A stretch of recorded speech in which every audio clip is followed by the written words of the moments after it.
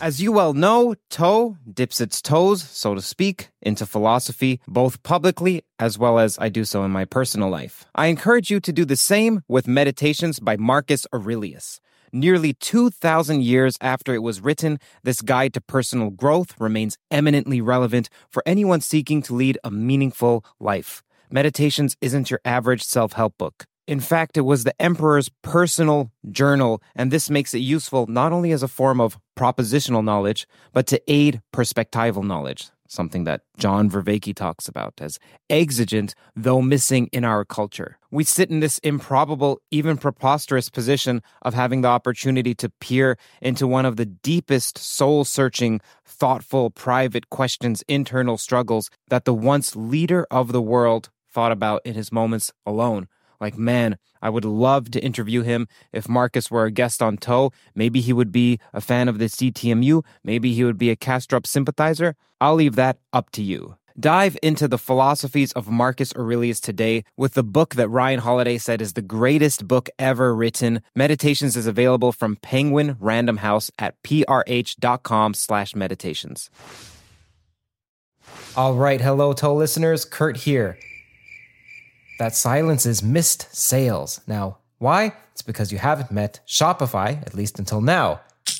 Now that's success, as sweet as a solved equation. Join me in trading that silence for success with Shopify. It's like some unified field theory of business. Whether you're a bedroom inventor or a global game changer, Shopify smooths your path. From a garage-based hobby to a bustling e-store, Shopify navigates all sales channels for you. With Shopify powering 10% of all U.S. e-commerce and fueling your ventures in over 170 countries, your business has global potential. And their stellar support is as dependable as a law of physics. So don't wait. Launch your business with Shopify. Shopify has award-winning service and has the internet's best converting checkout. Sign up for a $1 per month trial period at shopify.com/theories. All lowercase, that's shopify.com/theories.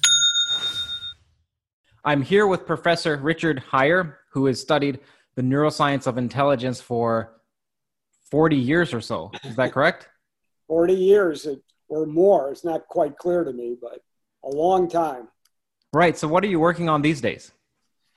Well, I just a couple of months ago finished the manuscript for a new textbook called The Science of Human Intelligence.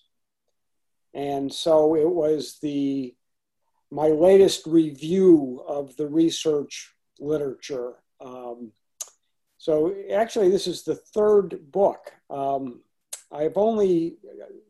wrote the first book after I retired. That was the Neuroscience of Intelligence book. Right. And that came out at the very end of 2016, 2017.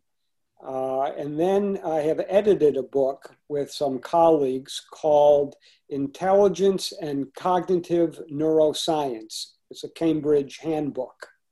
Okay. And that is due to come out sometime early in 2021. And the textbook, The Science of Human Intelligence, with my colleague and friend Roberto Colum, that is due out sometime in 2021 also. So and those are textbooks, as in those are for university students? Yes, the handbook of intelligence and cognitive neuroscience is for more advanced students. And the science of human intelligence will be an introductory textbook. And the neuroscience of intelligence, which is out now for a couple of years, that was intended as an introductory text for students, but also I wrote it for the public as well. And it's had a very nice public response, actually. Right. Now, this book, which I'm going to put a link in the description, I recommend for the people who watch, if you're interested in intelligence at all, especially if you have no idea, this is a superlative book. I read cover to cover, and I don't say that often. Just a bit of a background on me. My background's in mathematical physics in university, and I pretty much stayed narrowly in that field, even narrow in that field to the theoretical side. So I know virtually nothing outside that. And this takes someone like me who knows a smidgen or a modicum about neuroscience and intelligence to getting a surveillance of the entire field. It's almost like the bell curve of 2015, except minus the controversy. Well, it's interesting you should say that. Charles Murray, one of the authors of the bell curve, is a friend of mine, and he endorsed the book. And the controversy about the bell curve is largely misplaced, shall we say. A lot of people who never read the book think they know what's in it and react to what they think they know what's in it. But in fact, when you actually read the book and see what's in it, it's nothing like it's been portrayed. Right. This is another whole side issue. We could spend an hour talking about that. Yeah, okay, forget about that. The book also has humor injected in it, and I haven't heard that mentioned in any of the reviews, and I found myself chuckling aloud, which is, again, rare for me. This is fantastic that you appreciate that, because either some people didn't notice the humor or I just couldn't quite figure out if I was really trying to be funny. And there's even, you can see yourself thinking aloud in the book. So for example, there's one section where you say, I'm paraphrasing, something like, there is no hope. And then the next sentence is, actually, wait, there is. A study just came out, so on and so on. Okay. Just so you know, one of my favorite parts was at the end where you admit your own bias, and you admit it in the front too, your bias towards a genetic influence towards intelligence, but it's not just based on your own proclivities or your own penchant. It's based on 40 years of research. And you say this, which I'm going to read. It's one of the last lines. It says, I challenge you to think critically about the studies I've presented throughout this book as representative of neuroscience progress and about what I think they mean. My challenge to you is to find the weak links and loopholes in my presentation, and when I do, then you design a new research study and fix them or falsify them. Now that to me says that you're a true scientist. You're saying, hey, here are my theories. I think they're largely correct, but maybe they're not. Please go show me where they're false and do the studies. Well, to be honest, it's not even that I think they're mostly correct. I don't know if they're correct. The theories came from the empirical observations, and it represents our best guess of what might be true, but they're formulated in a way that creates testable hypotheses. And so over the years, a lot of other people interested in intelligence have found those theories of interest, and they've tested many of the hypotheses.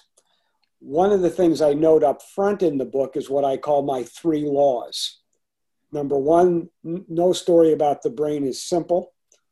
Number 2, no one study is definitive. And number 3, almost most importantly, it takes many years to sort out inconsistent and conflicting data from different studies to establish a weight of evidence on any particular question. And we are now at this stage where some of the things I proposed as much more than 20 years ago have been tested. There are inconsistent results. There are contradictory results, but an emerging weight of evidence is apparent to people in the field. And sometimes it supports the original formulation, sometimes it doesn't. I was at a meeting a couple of years ago where a terrific researcher, Professor Basten from Germany, gave a talk on the brain efficiency hypothesis. Right. And she reviewed all the evidence as she saw it. What year was this? This was, about 3 years ago, I think. It was a meeting in Edinburgh. And she concluded that the evidence for the brain efficiency hypothesis at best wasn't so strong. She was very diplomatic. And so I was in the audience. I raised my hand and I said, you might be wondering what it feels like to be sitting in the audience hearing one of your key theories being discussed and with not too much enthusiasm. And so she, started to laugh, and I said, I'll tell you what it feels like. It feels fantastic. It was a hypothesis. It doesn't matter what I thought, whether I thought it was correct or not. It's an empirical question. And all the research that has come out since, we've discovered all kinds of interesting things that we didn't know before from that research. So it's not whether it's right or wrong. All hypotheses are meant to be tested, and then you formulate new hypotheses and new theories based on the new kinds of data. And what's interesting to me about this field is when I started doing brain imaging studies of intelligence in the late 1980s, I was one of the few psychologists who had any access to brain imaging technology. At that time, it was positron emission tomography. This was 12 years before fMRI became available to most places. And we were making everything up. There was no canned software to analyze the images. There was no database of images we could access. Not only did we have to pay for every scan we got, with PET it was $2,500 per scan, we had to buy the scanner. More than $1 million. How much was that? More than $1 million. And because PET used short-lived radioisotopes, we had to buy a cyclotron. We had to buy our own cyclotron. So I spent many, many years fundraising for the capital equipment we needed to get a few scans. And at that time, if we could do a sample size of 8 people, these were the first 8 people ever scanned in an intelligence test. And everything we saw was fantastically interesting. No one had ever seen brain function in this way before. And so when in our very first study, when we found inverse correlations between glucose metabolic rate in the brain, which is what PET assessed, and scores on a nonverbal abstract reasoning test of intelligence, that was amazing. It was very surprising. It's not what we expected. And it was thrilling, actually, even though the sample size was 8. Now you can access public databases of brain images and get 1,000 people. And it doesn't cost you anything. For the public, for the audience, for the people listening, do you mind outlining what is the brain efficiency hypothesis? Also, please let people know the advantages and disadvantages to PET versus MRI. I'm not sure. I remember I'm going off of this book, so I know what it was in the 1980s and the 1990s, but I don't know if those have been fixed, if there's any new technologies, any new inventions, innovations. Yes, I lost the thread of the point I wanted to make. I'll answer your question, but the point I wanted to make is that, the 1980s, 35 years ago, this is a whole generation. Some of the people I listen to when I go to talks now literally were not born when I was doing this. And I could not imagine then the kinds of technology that's being brought to bear on the brain efficiency hypothesis. And I think people in the field, the young people in the field, need to think about what the field is going to be like 35 years from now. I won't be here, but it's going to be fantastic, even though what they're doing today is fantastic. And they need to start thinking about what's coming, or the technology that's coming, and the kinds of questions they're going to ask. So in 1988, positron emission tomography was brand new. It was available in only a handful of universities. And that's why I came to the University of California at Irvine, because I had an opportunity to work with people who acquired a PET scan machine here. And PET works by injecting a radioactive tracer into a person while they're doing a cognitive task. And the tracer labels those parts of the brain that were taking up the most glucose, that were using the most energy. And then you can make a picture of the places in the brain that took up the most of the radioactive tracer, because the parts of the brain that are working the hardest would take up the most glucose and give off the most radioactivity to make the picture from. And the very first study we did we were interested in what parts of the brain were most active while people were literally solving intelligence test items. They were nonverbal abstract reasoning problems. And we found some areas of the brain compared to some control conditions were more active while people solved the problems. But the surprising thing was when you correlated the amount of glucose activity in those parts of the brain that were more active to the scores people got on the intelligence test, the correlations were inverse. That is, the people whose brains were working the hardest had the lowest scores. Hence the brain efficiency hypothesis that it's not how hard your brain was working that made you score high on the test. It was how efficiently your brain was working.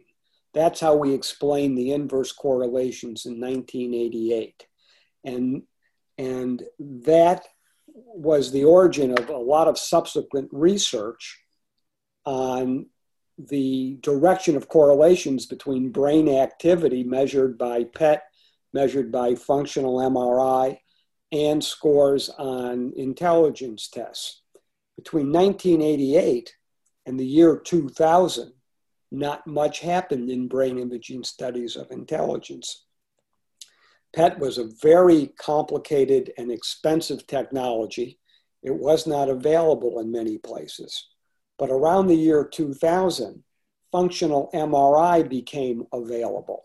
Although MRI machines have been around for a while, getting functional information in terms of blood flow out of an MRI scanner started to become available around 2000. And then a remarkable thing happened. A bunch of cognitive psychologists who were really not so much interested in brain location, but they were interested in how the brain processes information, irrespective of the brain areas involved. fMRI was readily available in many institutions in the medical schools, so a lot of cognitive psychologists started getting access to fMRI. And they started doing fMRI studies of cognition, and some of that included tests of intelligence. So it's kind of a watershed moment in cognitive psychology where people who traditionally were uninterested in individual differences became individual difference researchers. And now we have a lot of the most sophisticated brain imaging studies of intelligence being done by sophisticated brain imaging people who were never really came up through the ranks of intelligence research. So the whole field is very exciting. A lot of new ideas, a lot of new technology. And this is not your grandfather's intelligence research. You know, that was all kind of paper and pencil, IQ test scores. Are IQ scores meaningful at all? Aren't they just biased? And those controversies are long gone. Long gone in your field, but to the general public, it's still a touchy issue.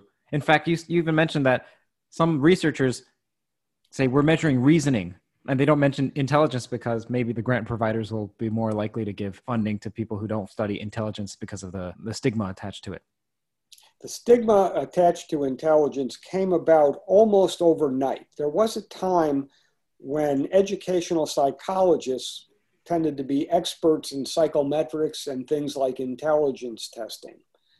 As I actually explained in the book, the watershed moment was the publication of an article by an educational psychologist named Arthur Jensen, published an article in the Harvard Educational Review in 1969. He had been asked to review programs that were designed to help disadvantaged children close the gap on cognitive testing. It had been known for decades that many disadvantaged children... Head Start? This was before Head Start. Head Start started just about the time, but it was too new to be included in his evaluation. But there were demonstration projects that helped lead to Head Start. And some of those demonstration projects were claiming gigantic increases in children's IQ after an intervention, right. after what they called compensatory education. Mm-hmm. And it was like remarkable. One of them was actually called the Miracle in Milwaukee. Right.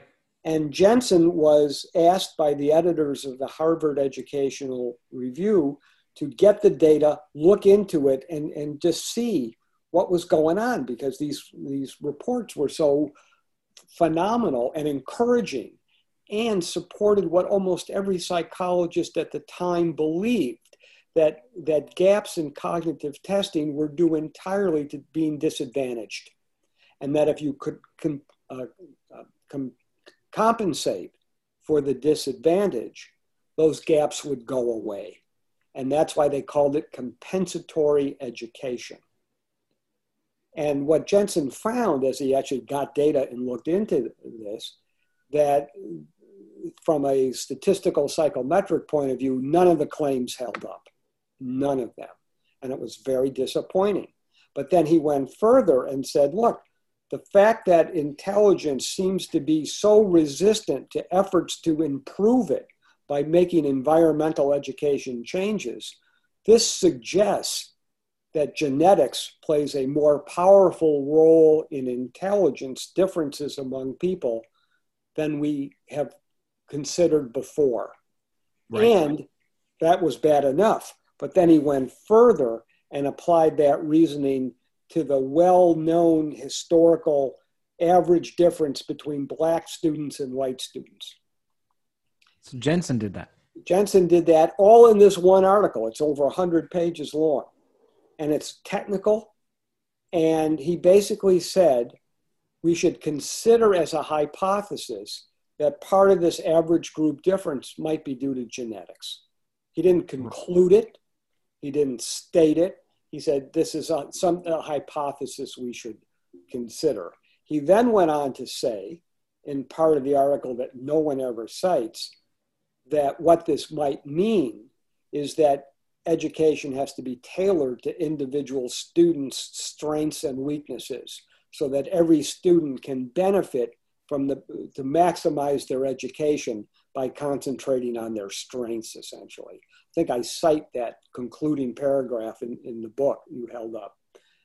Well, anyway, this created a firestorm because all people heard was compensatory education doesn't work because intelligence is genetic, and so is the black and white difference is due to genetics. And since genetics is deterministic and we can't do anything about it, it means that at least one group is genetically inferior. And you can imagine that this went over very poorly. Jensen was hounded for this. He couldn't speak at a meeting of the American Psychological Association. He couldn't give an address. I actually went as a student to hear him, and the room was cleared because of a bomb threat. And he had to basically have the university police escort him around the Berkeley campus. His mail was checked by the police. I mean, you can't really imagine the backlash against this article and against the view that we should consider the hypothesis that genetics had something to do with average group differences. It's still a hot button issue today. We need to make clear for the people listening that during the course of this conversation, when we're talking about intelligence, it may seem as if we're saying that because having more intelligence seems to be better overall, it increases we can talk about the benefits later, that if you have low intelligence, then you're lesser of a human or that you're worth less. No intelligence researcher that I know, and I know quite a number of them, has ever entertained that thought. There are people who clearly believe. Right. I'm just saying that there's the perception that when we talk about something like this, that we're holding that belief unstated. Well, part of what intelligence researchers have to do is just say how silly that belief would be.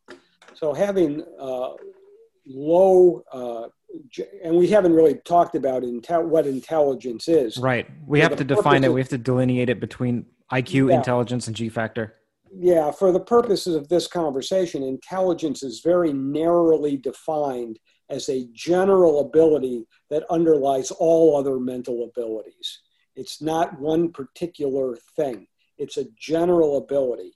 And it's not, the general ability itself is not the only aspect of intelligence, but it turns out to be the most predictive of academic success, job success, and life success in general. That's why most intelligence researchers focus on it. And it's estimated by IQ tests. There's no definitive measure of intelligence like there is for temperature or distance. So as I explain in the book, 10 feet is exactly twice as long as 5 feet. Right, But a an ratio IQ measurement. of 140 is not twice as smart as an IQ of 70.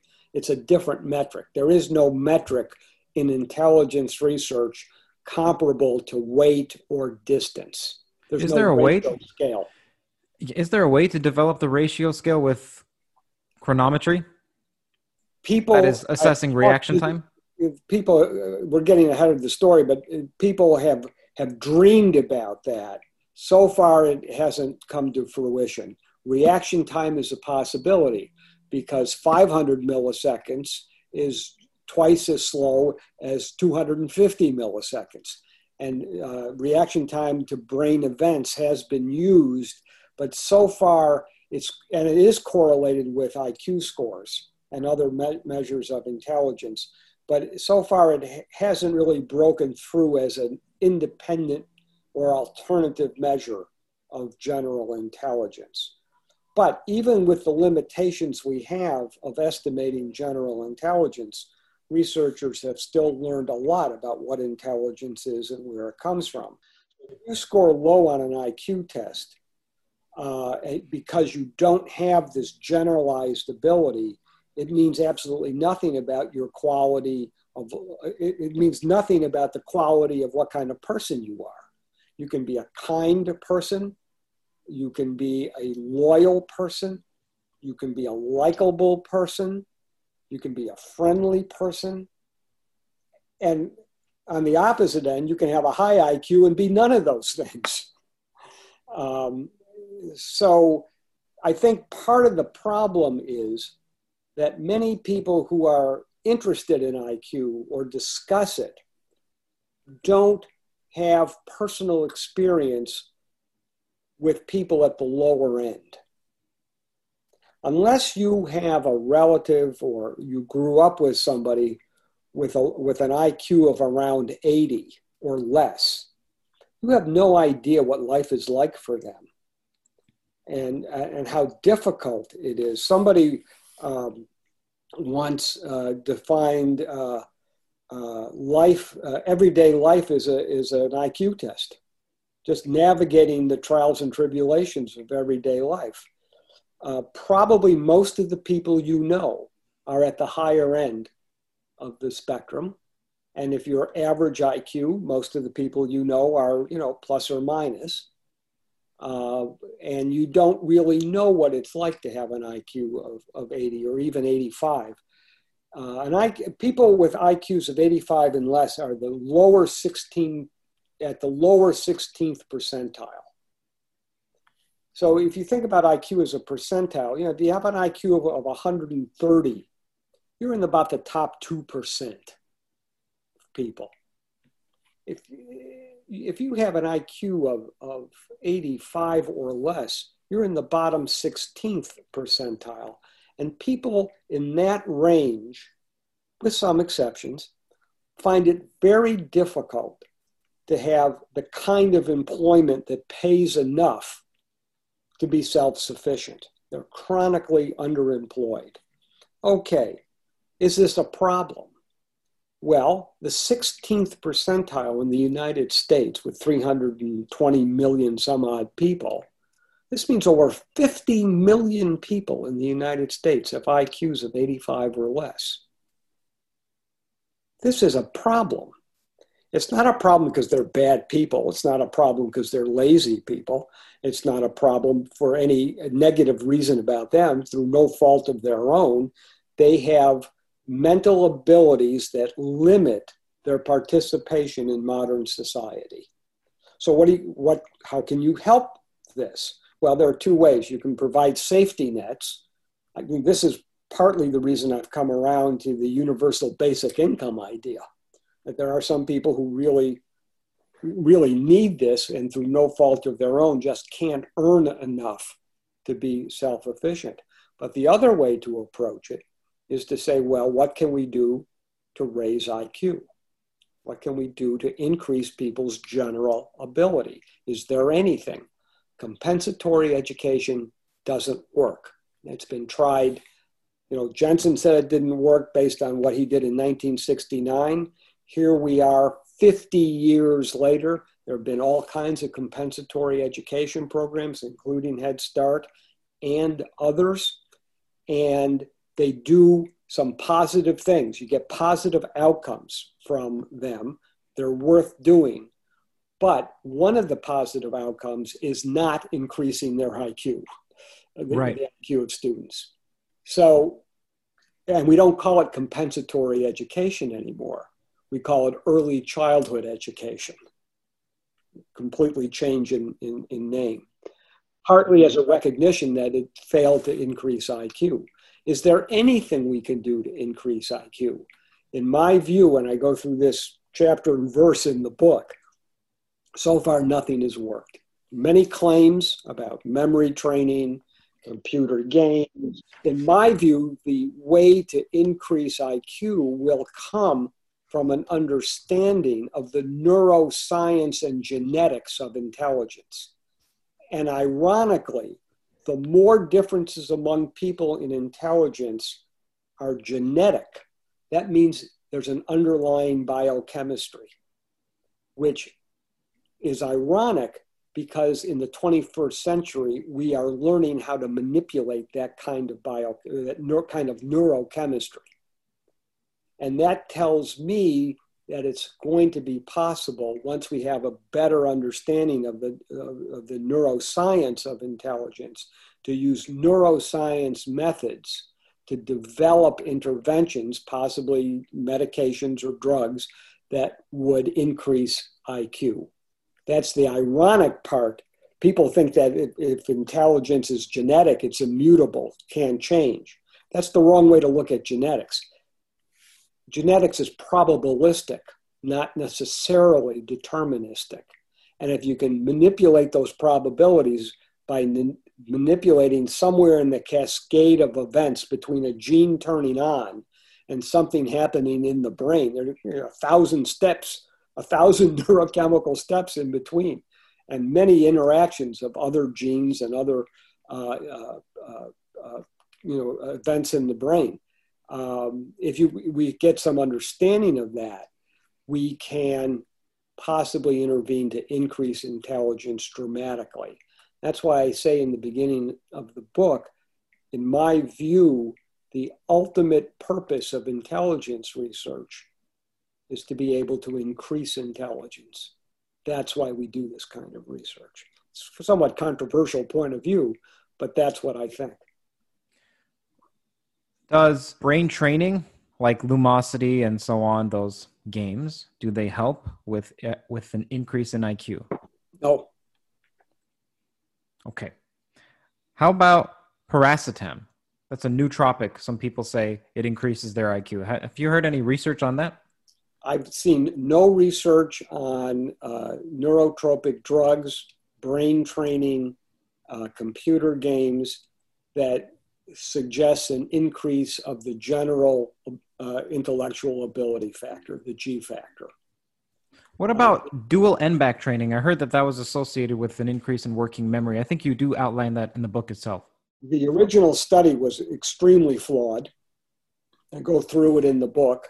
Subsequent studies are less flawed, but the only people that seem to replicate the finding at all are the original researchers. That independent researchers have essentially been unable to replicate this finding. And even the original researchers have kind of backed off the claim that they're changing the G factor, or they're changing fluid intelligence. It might be that such training increases attention, maybe makes visual spatial ability go up a little bit, not so clear. But in terms of really affecting what we call the general intelligence factor, which is the core key factor, I don't know any evidence of it. I've gone on record saying the original report was like the original report of cold fusion. It was done by people who were really not experts in the field and kind of overhyped their own data. And the original report was seriously flawed. How about electromagnetic stimulation like transcranial direct current? And there's a lot of work. PEMF like this little device. Oh, you have one. This isn't a TDCS one. This is a PEMF. It's neorhythm. I don't find that it makes me any brighter in the least, but I wear it when I'm trying to concentrate. Has there been any research? I don't know research on that particular device. The last time I reviewed the brain stimulation research, the evidence, there was some positive evidence. Hear that sound? That's the sweet sound of success with Shopify. Shopify is the all-encompassing commerce platform that's with you from the first flicker of an idea to the moment you realize you're running a global enterprise. Whether it's handcrafted jewelry or high-tech gadgets, Shopify supports you at every point of sale, both online and in person. They streamline the process with the internet's best converting checkout, making it 36% more effective than other leading platforms. There's also something called Shopify Magic, your AI-powered assistant that's like an all-star team member working tirelessly behind the scenes. What I find fascinating about Shopify is how it scales with your ambition. No matter how big you want to grow, Shopify gives you everything you need to take control and take your business to the next level. Join the ranks of businesses in 175 countries that have made Shopify the backbone of their commerce. Shopify, by the way, powers 10% of all e-commerce in the United States, including huge names like Allbirds, Rothy's, and Brooklinen. If you ever need help, their award-winning support is like having a mentor that's just a click away. Now, are you ready to start your own success story? Sign up for a $1 per month trial period at shopify.com/theories, all lowercase. Go to shopify.com/theories now to grow your business no matter what stage you're in. Shopify.com/theories. But the weight of evidence seemed to be negative. Negative. Oh, okay. That did nothing. Not that it decreased your IQ. There was one study that claimed a decrease, but that was only one study. I don't know that there has been an evolving weight of evidence. This transcranial magnetic stimulation and other ways to stimulate the brain, they're very interesting. They should do something, but whether they can be used to increase intelligence, as I have defined it. Right.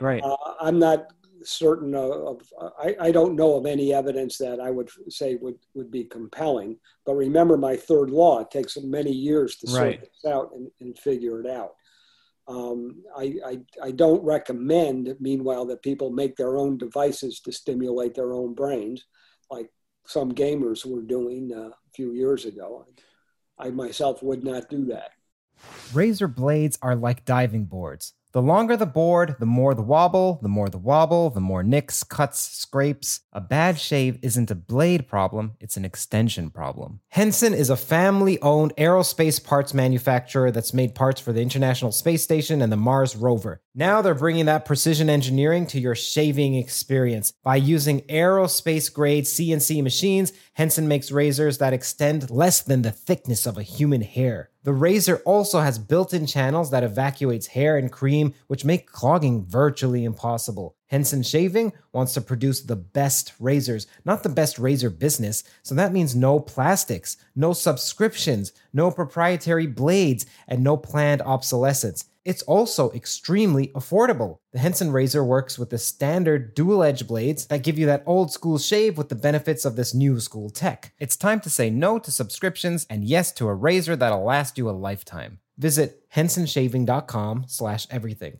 If you use that code, you'll get 2 years worth of blades for free. Just make sure to add them to the cart. Plus 100 free blades when you head to hensonshaving.com/everything and use the code everything.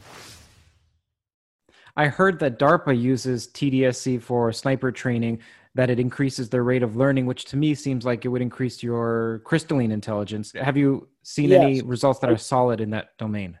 I know the people who did that, or at least did some of that original research. It's very interesting research. I guess DARPA decided not to pursue it. I don't think the effects were very big. And they were effects on really increasing the speed that analysts could learn material, or increase the speed that that people that were doing image analysis, that humans doing image analysis could do more of it in a shorter period of time. But again, in terms of increasing intelligence, these are interesting research questions. I don't rule it out, but so far, let me put it this way. If there was something I knew about that could increase my intelligence, I'd be using it. Right. Something that's interesting is that there's a study, I think it's in the book, a fairly established phenomenon is that the nucleus accumbens, the caudate, the putamen, the morphology of it is associated with an increase or a high rate of fluid intelligence, but only in the right hemisphere. All of this research on localization or identifying parts of the brain that are related to intelligence test scores. This is something we started in 1988. It's been done a lot, but as I pointed out, even in 1988, finding these little spots in the brain where there's some connection to intelligence, that's just the starting point. You have to find out what it is about those spots. Is it more neurons, more dendrites, different kinds of neurons, more glial cells? What's going on in those areas? And moreover, it's probably as important to know how those areas communicate with each other. Right. That's your PFIT model. The PFIT model, the parietal frontal integration theory, where based on all the imaging studies we could find in 2007, actually 2006, it was published in 2007, all the imaging studies of reasoning or intelligence, we looked at all the brain areas that were implicated. We looked at PET studies, we looked at fMRI studies. And the way we looked at these findings, in all the studies, we had different nomenclature and different tasks and different technology, but the commonalities we could find seemed to implicate areas mostly in the frontal and parietal lobes, not exclusively, but mostly.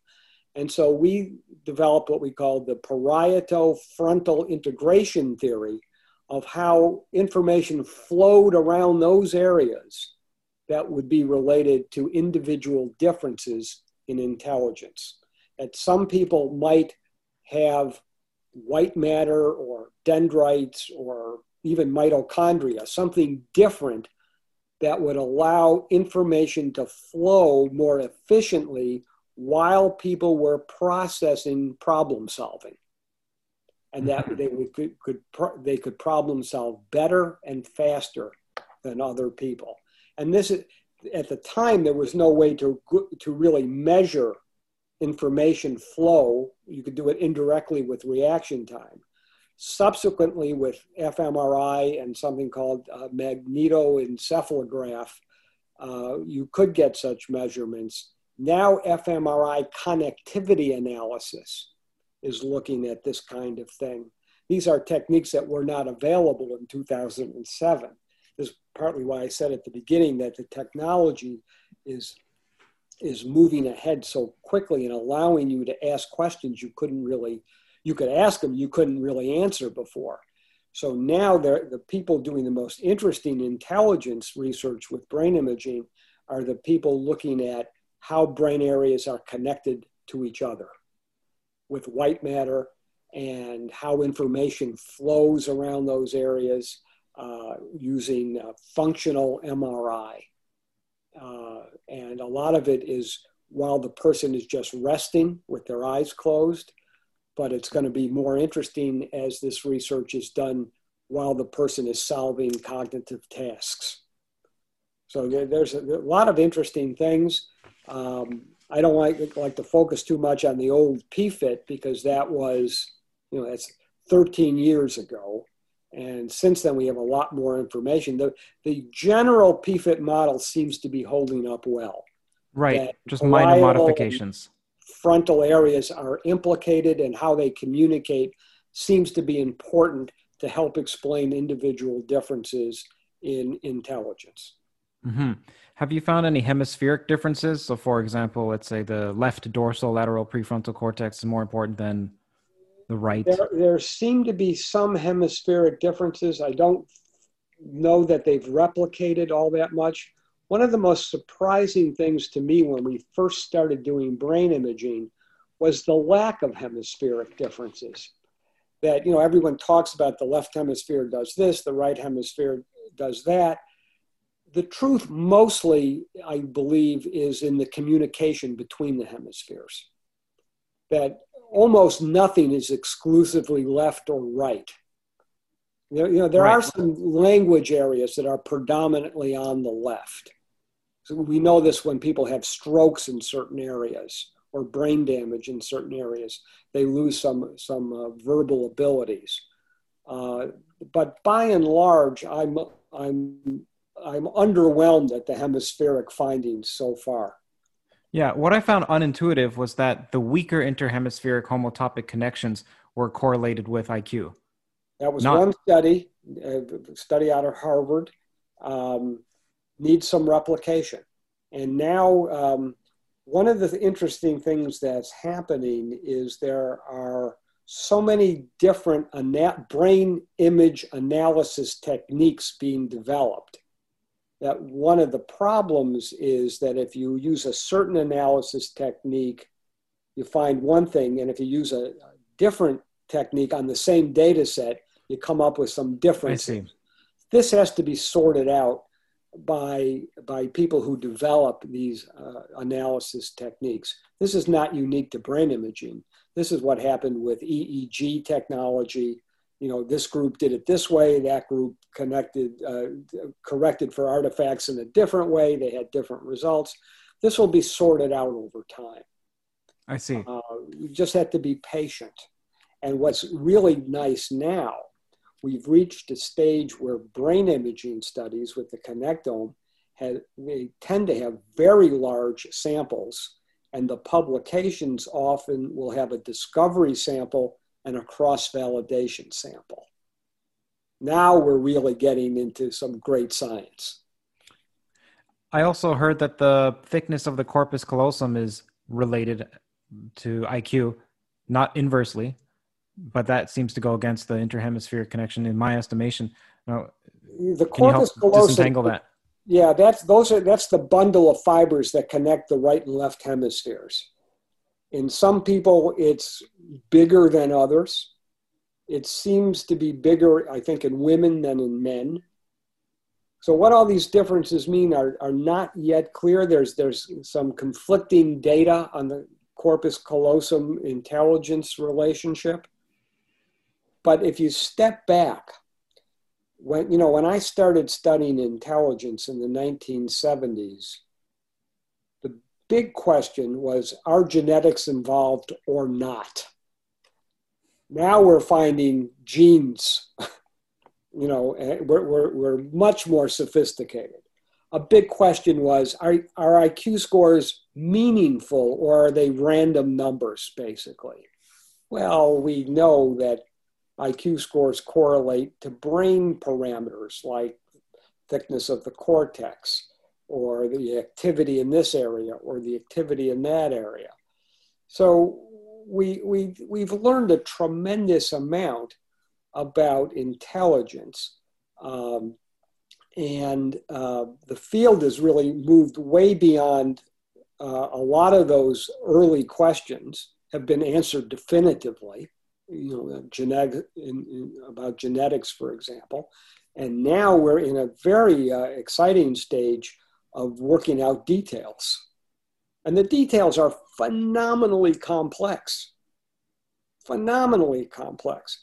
But, there are some people who say, the genetics of intelligence is so complex, we'll never figure it out.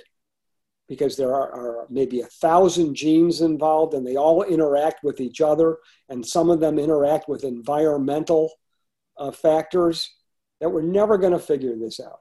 And my answer is, if physicists like you can figure out what happened in the first 9 nanoseconds of the Big Bang, then we can figure out these complex relationships.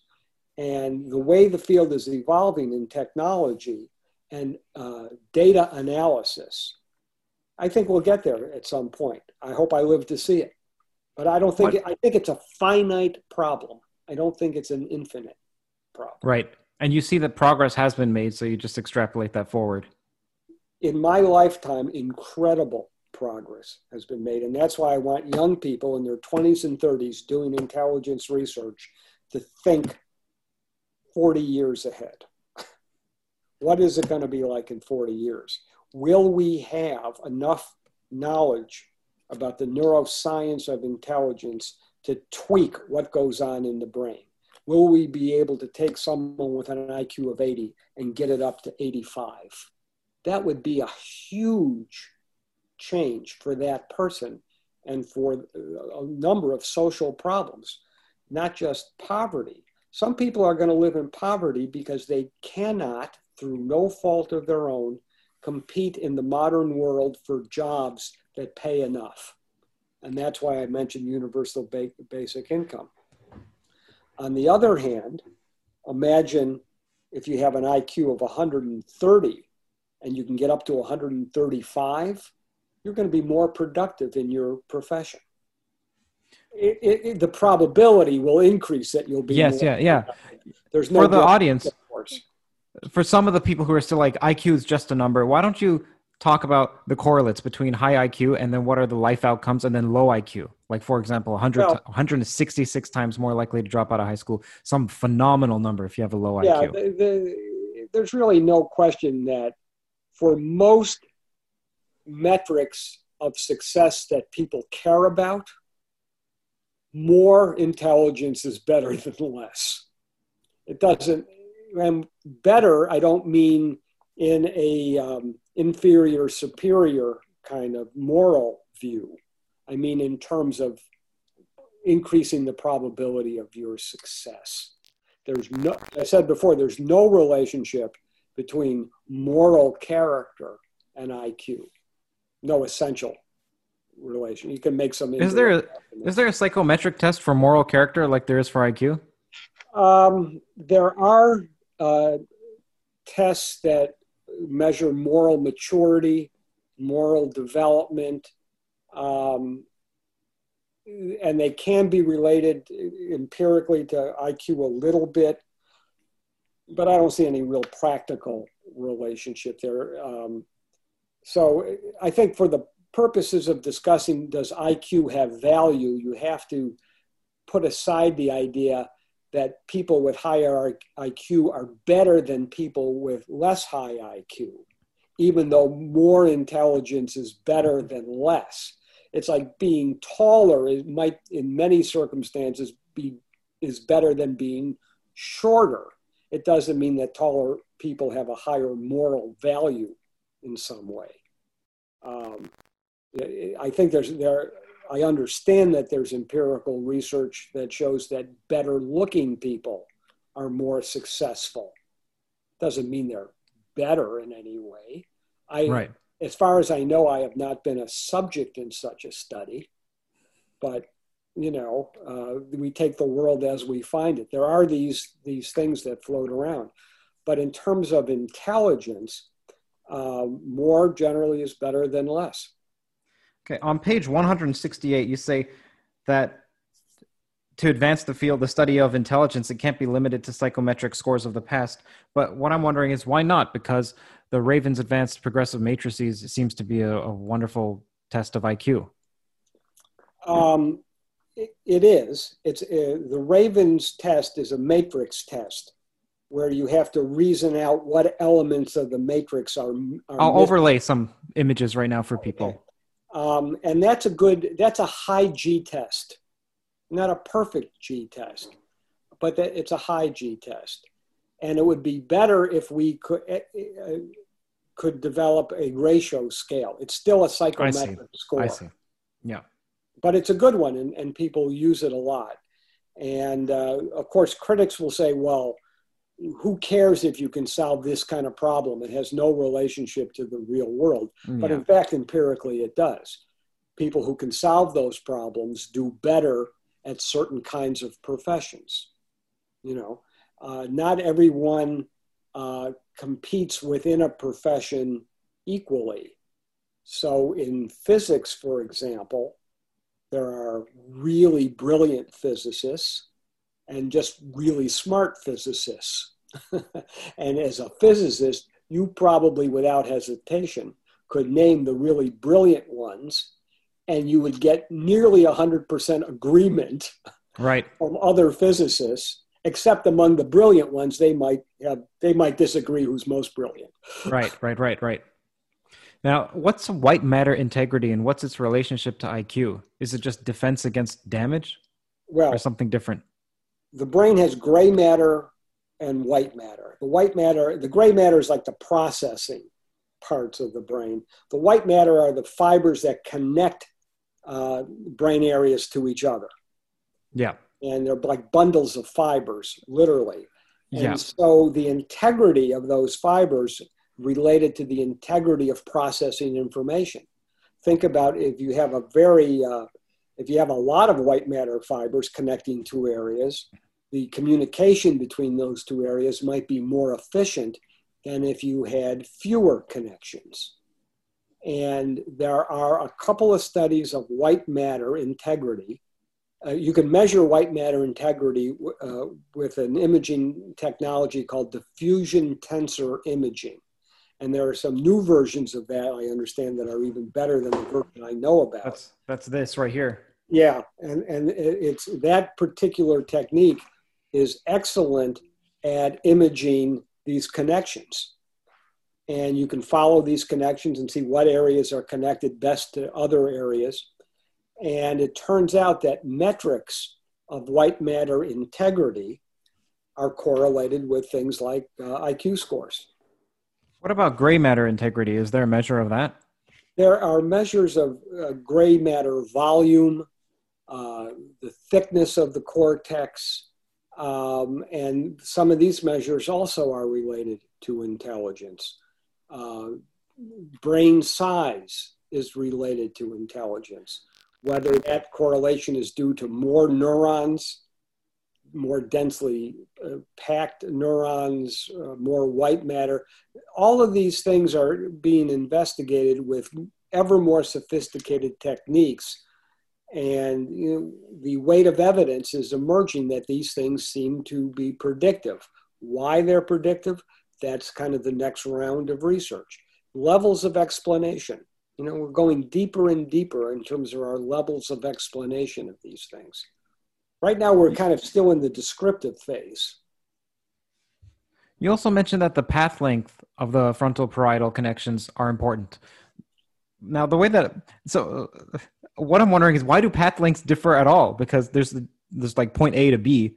It seems like it's approximately the same from here to here as it is on me than someone else, unless it makes a curve or a fractal and you're talking about the path length of the connection in a loop. I think you're referring to studies that compared the path length between two nearby areas.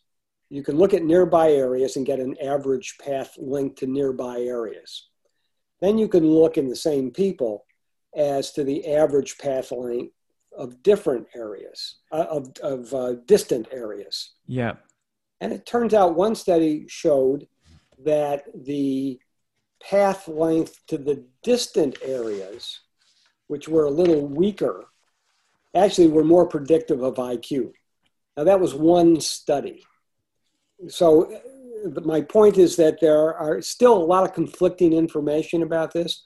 A lot of those early studies had smaller sample sizes. Mm-hmm. There's now more sophisticated techniques to looking at these analyses. So, we still don't know exactly what the right parameters are, but we know we can measure brain parameters that are somehow salient to individual differences in intelligence. And once we figure out what those are and how they work and where they come from, then that will open the door to the possibilities of increasing intelligence, I think possibly dramatically. I guess what I'm curious about is, why do the path lengths between individuals differ at all? Because let's just take eyebrows. Like, the distance between here and here on me is approximately the same distance as it is from here to here on you. It just depends on how you define here to here. Is it just not a beeline? Like, are they not connected one to the other directly, straight? They make a loop? It's a good question, but let me answer like this. Everyone's eyebrows in relation to their eyes, their nose in relation to their eyes, their mouth in relation to their nose, their mouth in relation to their cheeks, pretty much the same for everybody. But no two people have the same face. Right. No two people have the same brains. And right. Does a millimeter difference in the brain make a difference? I think a millimeter is like a mile. I see. So who knows? And it's not just one measurement. You got trillions of synapses and neurons. And, who's to say what small differences here and there might mean on their impact on neurotransmitter levels, on the sensitivity of receptors, pre and post-synaptic receptors. We really don't know very much on the molecular level about what these small physiological differences might mean or what they might reflect. They might reflect deeper differences. There is vast uncharted territory in the brain. And people who want to explore that in relationship to something as complex as human intelligence, this is a formidable set of questions. Have you heard of dissociative identity disorder or multiple personality disorder? I have.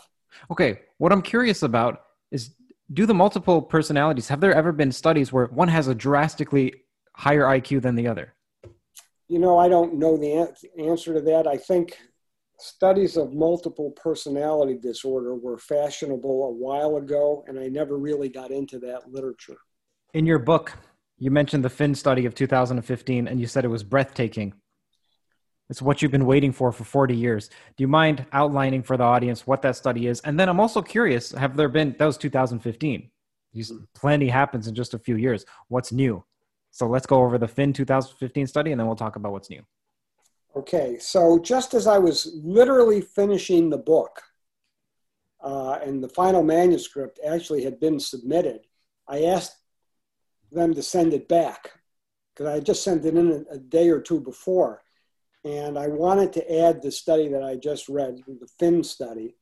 A group at Yale took a database of fMRI. I think it was, now I can't remember if it was fMRI or structural MRI. Oh, it was fMRI. And from the Connectome project, one of the multi-site collaborative consortia that are pooling brain imaging data from various sites into big sample sizes. And they make it available to researchers. Remember earlier I said we not only had to pay for every scan, we had to do them ourselves and we had to buy the equipment. Right, now there are data sets. Now there are data sets you can access with 1,000 people. And they got a couple hundred people, and they did one of the early Connectome analyses looking at brain connections. And they found and they had data from a couple hundred individuals doing 6 different tasks.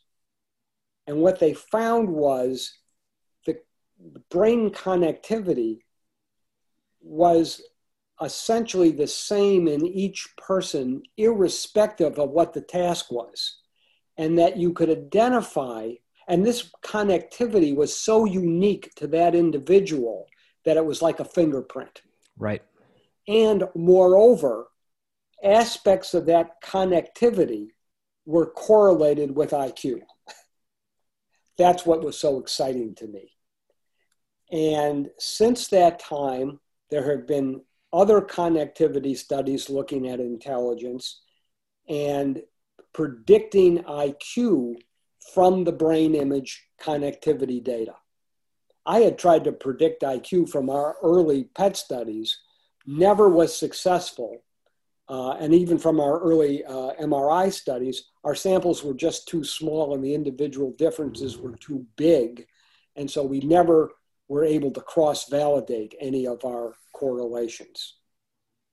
But now with the connectome data, the sample sizes are large, they do cross-validation, and it's now possible to predict IQ from brain images. I think the highest I've seen might be around 15, 20%, which doesn't seem like a lot, but this is just the beginning of this effort. And I think that's why it was so exciting to me, that I always wanted to do a study where you could predict IQ from brain images, and I always knew it was going to have something to do with the connectivity among brain areas. It was always my intuition. And sure enough, this study seemed to demonstrate that. And there have been some replications of this, and a lot of people, almost everybody working in brain imaging now, is working with connectivity analysis. So it's very exciting. And what's groundbreaking since?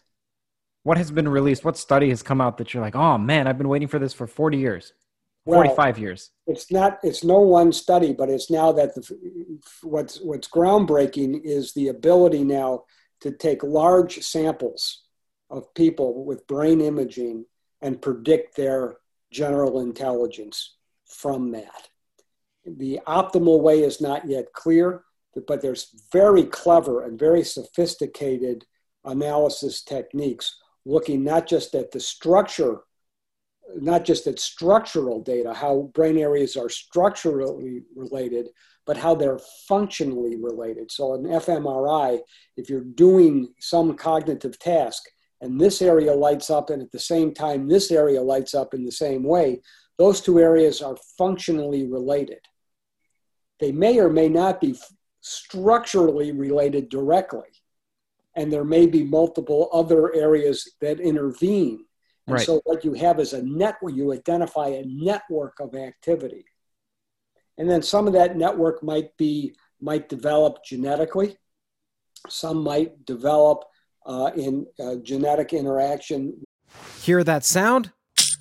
That's the sweet sound of success with Shopify. Shopify is the all-encompassing commerce platform that's with you from the first flicker of an idea to the moment you realize you're running a global enterprise. Whether it's handcrafted jewelry or high-tech gadgets, Shopify supports you at every point of sale, both online and in person. They streamline the process with the internet's best converting checkout, making it 36% more effective than other leading platforms. There's also something called Shopify Magic, your AI-powered assistant that's like an all-star team member working tirelessly behind the scenes. What I find fascinating about Shopify is how it scales with your ambition. No matter how big you want to grow, Shopify gives you everything you need to take control and take your business to the next level. Join the ranks of businesses in 175 countries that have made Shopify the backbone of their commerce. Shopify, by the way, powers 10% of all e-commerce in the United States, including huge names like Allbirds, Rothy's, and Brooklinen. If you ever need help, their award-winning support is like having a mentor that's just a click away.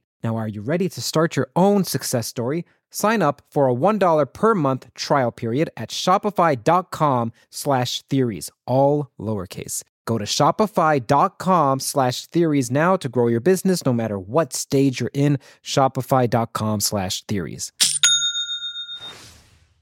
With stress or other environmental things, as when you're a child, other aspects of that network might develop by sheer luck and random factors during development. These are all possibilities. But the takeaway is that you can predict some portion of IQ from brain images. That's what is exciting. And we're just at the beginning of that. It's like predicting IQ from DNA, just at the beginning of that as well. I know that each brain in the imaging is unique to the point of fingerprint, like you mentioned. What about for twins? There are imaging studies that show that twins are pretty similar, but not necessarily that identical twins have very similar brains, but not necessarily 100% identical. You would be able to differentiate them based on the image? I think so. I've never really looked at it quite like that, but even though they have identical genes, as their brains develop in the womb and thereafter, there are a lot of random events that take place that affect brain development. So they're going to be highly similar, but not necessarily perfectly identical. Right, and that's something else. What that metric is exactly. Something else people need to keep in mind is genetics doesn't mean 100% determination. There is a probability. It does. Some genetic things it does. So if you have like the gene for Huntington's disease, that's bad. But for a complex trait like intelligence, then there are so many other factors that the genes become probabilistic. It's right. Like having genes that put you at higher risk for heart disease. Mm-hmm. You're at higher risk. That's probabilistic. And then we know there are things you can do to lower your risk, even though you're not changing the genes. So you can exercise and diet and other environmental factors can influence that probability. What does it look like when a man and woman have a baby? I know that's a strange question. What I mean is, like, the woman has an average IQ, the woman has an IQ, the man has an IQ. Does the baby then just have the average of those two, generally speaking? Generally speaking, there's a statistical phenomenon called regression to the mean. So if a tall father and a tall mother have children, on average, their children will be tall, but not as tall as either parent. They're going to regress to the mean. If you have two short parents, on average, their children will be short, but not as short as the parents. And the same with intelligence. It's a general statistical phenomenon. Mm-hmm. But you breed two smart people together, they generally have smart kids. You breed two low IQ people, and they generally have low IQ. I know that's been demonstrated in rats. Generally, on average. I mean, there's a lot of qualifiers there. One of the things about genetics that's interesting is it seems to mix up things even within families. So you can have two bright parents having two children. One can be very bright and the other pretty average. And the reverse can happen as well. Because each child inherited a different 50% from each parent. They don't inherit the same 50%. Yeah, and they interact, and it's complex. Okay. So there's something called acquired savantism. I think there's only 20 cases in the world where people have had brain damage and then acquired an ability and still remain somewhat normal. You know, you can get impaired in other aspects, like your social aspects, but these 20 people or less than 20 people have remained somewhat normal, but acquired an extraordinary ability, like mathematical manipulation is quick with them, or musical memorization is rapid as well. What I'm wondering is, have you heard of any studies on brain damage that has increased IQ? That's an excellent question. I've been asking it for years, and I've never come across a case where brain damage resulted in increased cognitive ability. And this acquired savant syndrome, I'm very dubious about the cases that have been publicized. Usually we don't know anything factual about the history. We don't know if there's a concurrent diagnosis of autism. I'm just very skeptical of this, but I don't know of any case of any kind of lesion or brain damage that resulted in people scoring higher on an IQ test. The only exceptions seem to be there are some cases of brain damage or lesions or frontal lobe dementia where people get a bit more creative artistically. Right. That seems to be a real thing, even though how creative it is sometimes is subjective. But as far as increasing intelligence, I have never heard of such a case. You used to be a personality researcher. I think you started out as one. Is that correct? Yes. Was that in the book? I researched you. I don't know where I found it. But either way, there's a relationship between openness and intelligence, and there's a relationship between openness and creativity. What is that relationship? Openness is one of the so-called big five personality factors, personality dimensions. Some people are just more open to experience than other people. And the more open you are to experience, that seems to go with higher intelligence. Whether that's causal or just correlative, don't know. And generally, personality, that's the only real personality factor that seems to be correlated to intelligence. What was the other part of your question? Okay, forget that question. LSD is known, and psychedelics in general are known to increase your openness somewhat, maybe permanently, at least 3 months later with some of the studies. Does that mean, have there been studies that have demonstrated one's IQ after a dosage of LSD, like say 3 months afterward, not while they're on the trip? Not to my knowledge. People have talked about being more creative after certain drug experiences. I don't know systematically if this has been studied. It may well have been. I don't know. Is there a relationship between IQ and synesthesia? Not that I'm aware of. Synesthesia is a very odd condition where people report seeing numbers as colors or shapes. It seems like the wiring of the sensory parts of the brain got scrambled in some way. It's very rare. I'm not an expert on it, but it's, as far as I know, it's unrelated to IQ. Now, homosexuality is related to increased openness, and increased openness is also related to an increase in IQ, as you mentioned before. So does that mean, have you seen any studies that demonstrate that homosexuality is associated with higher IQ? No. How about happiness, the relationship between intelligence and happiness? If you think intelligence is hard to measure, IQ and happiness. How happy are you right now on a scale of 1 to 10? Oh, I'm so glad to be speaking with you. So I don't want to flatter you too much. How happy were you exactly 24 hours ago on a scale of 1 to 10? I mean, right. That's about.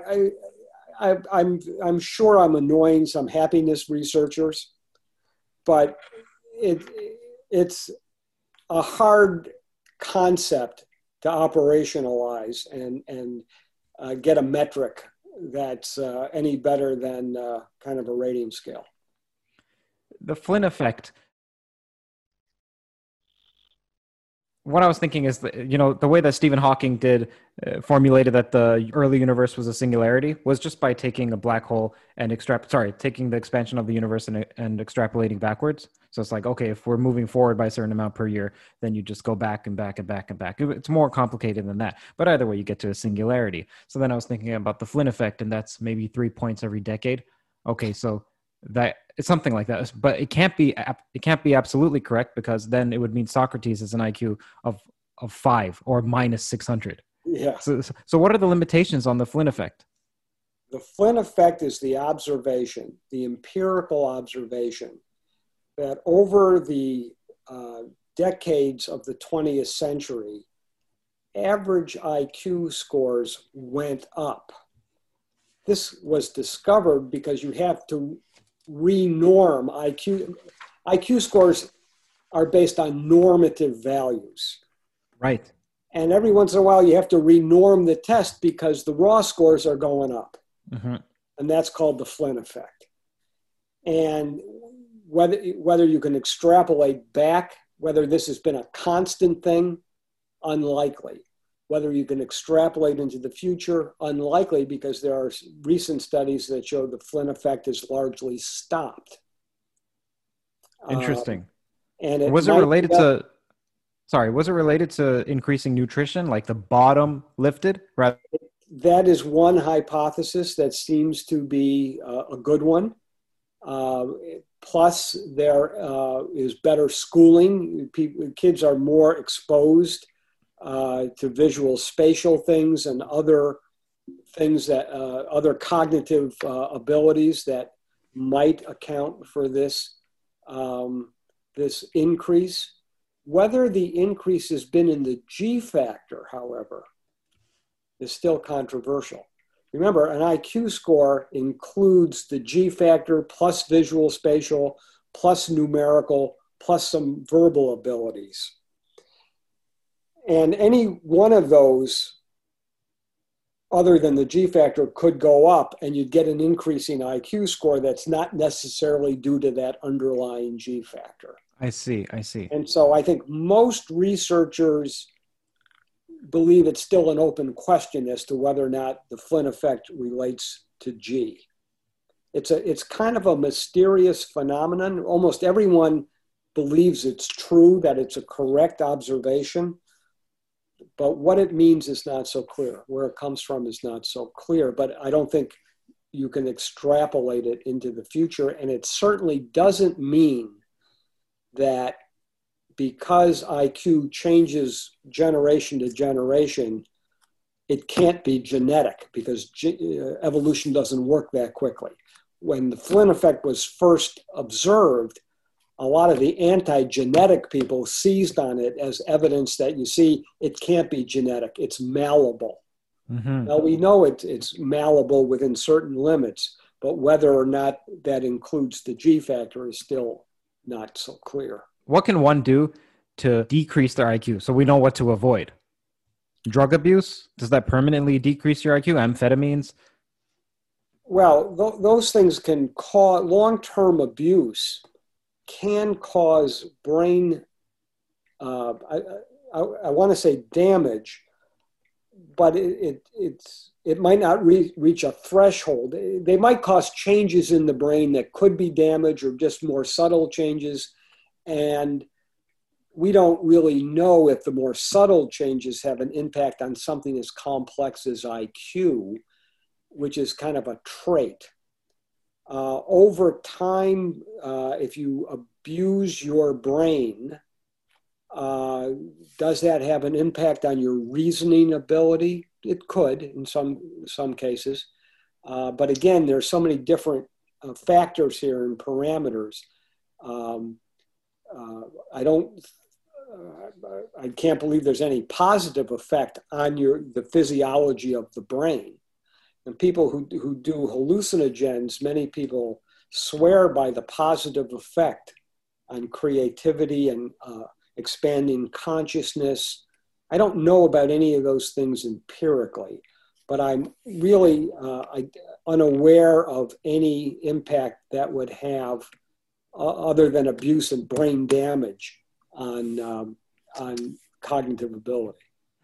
You just made me light up, man. You mentioned consciousness. So I'm curious about the relationship between intelligence and consciousness. Just as an aside, for the people listening, as well as for yourself, Professor, my goal with this channel, as well as myself for the next few years, and maybe my whole life, am interested in something called the theory of everything in physics. So what are the fundamental laws of physics? And I have a suspicion that consciousness is related somehow, and which is completely unlike most of the physicists who are ardent materialists. And maybe materialism is true. I'm just not convinced. But either way, I'm exploring theories of consciousness too. So let's talk about consciousness. What the heck is the relationship between intelligence and consciousness? Is it that the more intelligent you are, the more conscious you are? Is there a measurement of conscious? I know you can knock it out with anesthesia. Well, you may know that I was involved in the first brain imaging studies of consciousness. And I did these with my colleague and friend, Mike Alkire, who is an anesthesiologist. And I met him when he came to me. He was a resident in the anesthesiology department. He knew about PET scanning. He said, "Can you help me do PET scans in people under anesthesia?" He says, "What I want to do is I want to scan the same person 3 times. Okay. Once while they're conscious, once when I give them enough anesthetic drugs so they're barely conscious. You know, okay. Hey, Steve, can you hear me?" And Steve says, yeah. Okay. And then once while Steve is completely unconscious because I've Okay. given him enough anesthetic drugs. So we did a series of PET studies like this. Yeah. With a couple of different anesthetic drugs because they're all alleged to have different brain mechanisms. And the question was, what's the last part of the brain to turn off when someone loses consciousness? And what's the first part of the brain to turn on when they regain consciousness? We published a whole series of studies on this in the late 1990s. And since then, there have been a lot of imaging studies of intelligence. I don't think there were any before us. And when you talk about consciousness, I'm talking about literal consciousness. And so there are imaging studies that are trying to find the brain areas and the brain networks that underlie consciousness by manipulating those networks with anesthetic drugs. It's an experimental approach, not just a correlation approach. And I'm not up on the latest of that. I haven't done those projects in a while. But one of the questions I first posed to Dr. Alkire as an anesthesiologist, I said, when you have a clinical patient and you are dosing them for surgery to put them under, does it make a difference if you know if they're what we call mentally retarded, if they have very low IQs? And that is to say, it made no difference. Well, I want to know. You weren't sure. That's what you're investigating. Okay. More or less anesthetic? Yeah, that's an interesting question. And he had no idea. I said, "Well, is there a textbook we can go to that will have some information on this?" And he said, "No, this is all just kind of clinical feel." He said, "And we don't really know how unconscious a person is. We give them enough medication. We'll poke them with a needle at some point to see if they respond. And that's how we know if somebody's deep enough for surgery." And he says, we give them memory disrupting drugs. So if they wake up during surgery, they won't remember it. It's horrifying. This is horrifying information to me. But this is the way the state of the art was in the 1990s. I'm not sure it's much different now. There are monitors that allegedly monitor how deeply someone is anesthetized. That is how unconscious they are. Whether these work very well or not, I don't really know. But that's how I think about consciousness. But there's a much bigger group of people who think about consciousness in a more philosophical, less anesthetic sense, more of a meditation sense. Yeah.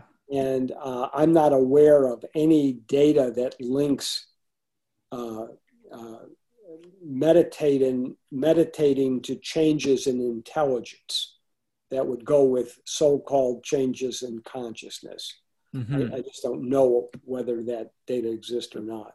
Speaking of meditation, some people would say mindfulness meditation helps them with an increase in attention, and attention is related to intelligence. It's not synonymous with it. But have you seen any research that you find credible about mindfulness and IQ? No. Remember, attention is one component. So if you are doing an intelligence test and you take some drug or some manipulation like meditation, that increases your attention, you might work through the test a little faster. Whether you work through it better is not so clear. If you work through it and you receive the same score, but you did that faster, is that not an increase in intelligence? Because intelligence takes into account per unit time.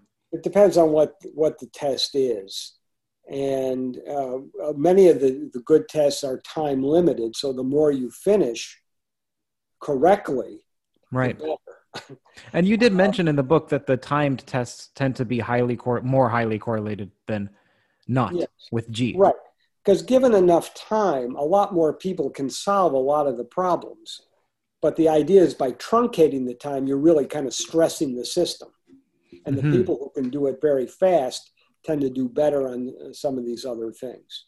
I don't know if you had a chance to look at the video that I sent you of Joshka Bach. Have you taken a look at it? I just briefly looked at it, and it's not something I know anything about, so I just, Okay, well, I'll outline it. He was putting forth a theory that perhaps plants are more intelligent than humans because maybe they communicate clearly, but it takes quite some time.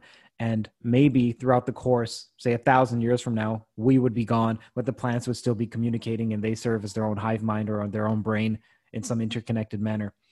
And I was curious what you think of that theory from an intelligence point of view, given that you have a very specific definition of intelligence. Yes, it has no bearing to human intelligence and what we study for human intelligence. And you might say that certain instincts are more intelligent than humans, as they've been around millions of years. It's a use of the word intelligence that is kind of interesting, but has no meaning to me. I see.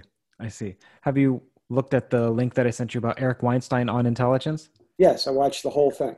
Okay, now that I haven't watched in quite a while, so I don't actually know what I'm going to ask you about it, but do you mind expounding? Like, what did you think about his theories on intelligence? If you can even articulate them to the audience first, that'd be great. Well, it was a discussion between Joe Rogan and Eric Weinstein, two very intelligent people, talking about their views about intelligence.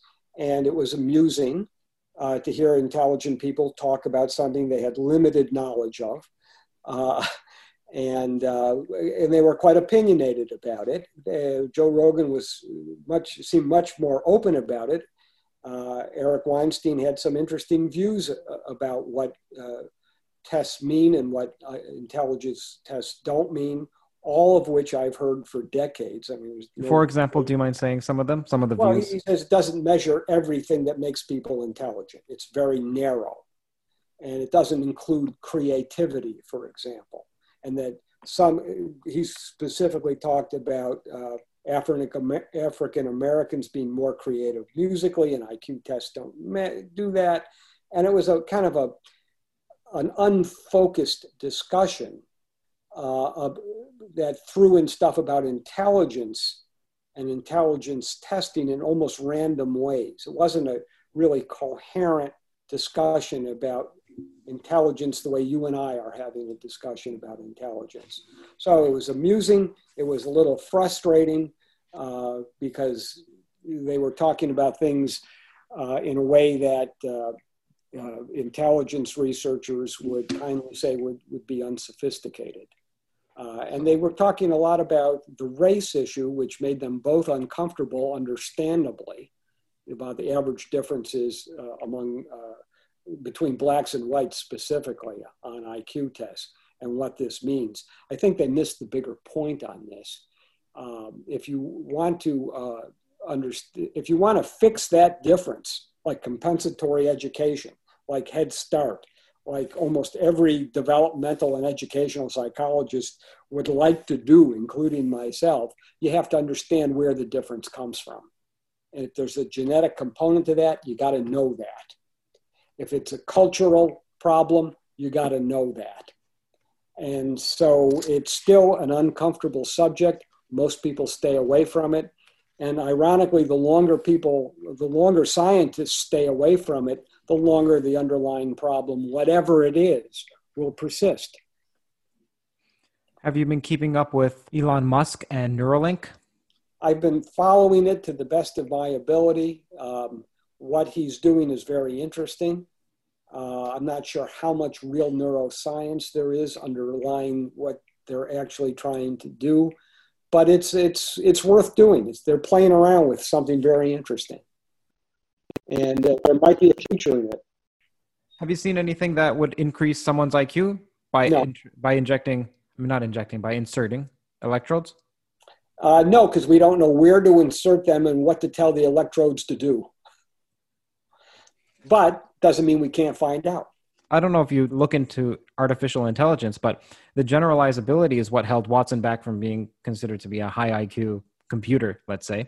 That is, that it was great in one domain. Is there a test for IQ for computers that you know of or that you can think of? Or do you have any speculations? Well, let's see. About 15 years ago, I gave a talk at a group of artificial intelligence researchers about what they might learn from people like myself who study real human intelligence. And my whole talk was a pitch on the G factor, the general ability. It was a pitch on understanding the general factor, the G factor in humans, and how important the G factor was. And at the time, a lot of artificial intelligence was trying to break human cognition into discrete pieces. This task, that task. And I said, the key is how you're going to integrate all that. Mm-hmm. And that when they did statistical analysis on human cognition,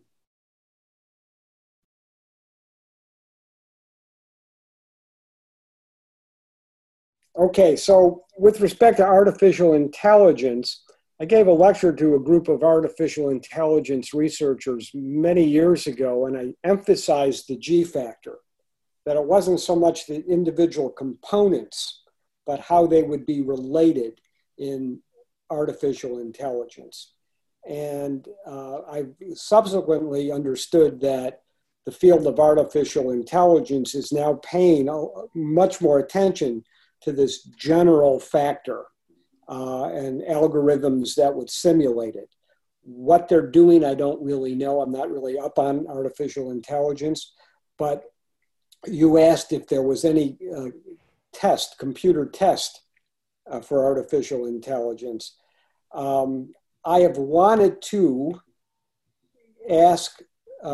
compare Siri to Echo and Alexa on asking them questions from an IQ test. Just kind of general information.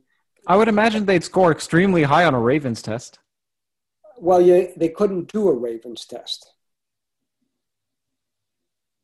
Because they're audio only? Yeah. So, I mean, it's an interesting question. There might be computer programs already that solve Ravens problems. I'm not aware of it. It seems like it would be an easy visual input, relatively easy visual input. So, yeah, I don't really know that much about artificial intelligence, but my hunch is the more they can simulate real human intelligence, not an easy thing to do, but that must be where they're trying to go. I think it's in this book. You mentioned that there's some studies with rats and the G factor in rats. Now, that's extremely interesting if that's true. You can extract a G factor from animals. Not only are there studies... Can you tell me a little bit about that? So two interesting things about the G factor. There is a good research report showing that the G factor occurs in, I think it was over 30 different cultures where they gave a battery of tests from which they could extract the G factor. So it's not culturally specific. It seems to be more of a cultural universal. That's number one. Number two, there are animal studies where you can have animals do various problem-solving activities, you know, and score how well they do, and then factor analyze the different problems they do, and you can come up with a G factor that's very similar to the G factor in humans. This has been done in rats. It's been done in guppies. It's so Interesting. yeah. So there seems to be this general reasoning factor in a number of animal species. Now, what it means, I'm not clear, but it's important for intelligence researchers to know that this may not be a uniquely human thing. There's that age-old question, what separates man from the beast, us from the animals? Do you have any speculations, any ideas? Maybe are humans the only ones that would sacrifice food for intellectual stimulation? The only differences I know of are the obvious. So I don't know how to conceptualize an answer to that question. It used to be when I was in college,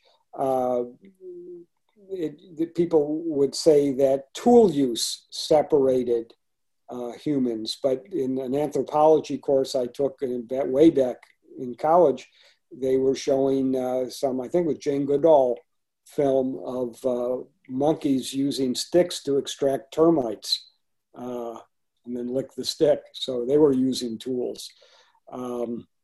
So yeah, there are obvious differences, but the brains are different. Humans seem to have more cognitive capability, especially for abstract things. So I don't really know much. Professor, where can people find out more about you? Well, where can people find out more about you? What you're working on? People can go to my website, richardheyer.com. You will find links to the book, the Neuroscience of Intelligence. They will see links to the 2 books in progress, and they will see PDFs of many of my research papers and some links to various videos of conversations like this one. Thank you so much. I appreciate it. Well, please send me a link to the final version, and I enjoyed talking to you. It was pretty wide-ranging.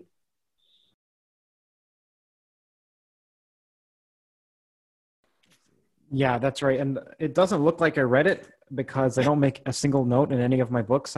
If you know the personality research, I score extremely high on orderliness, which means I like things to be in their place. I don't want to desecrate this book with my ink, so I keep it pristine. But I read it cover to cover. Well, I appreciate you asking people to go out and buy it. Yeah. I don't recommend books. I think this might be the only book that I'll be recommending on the entire channel. Maybe there's one other I can't recall.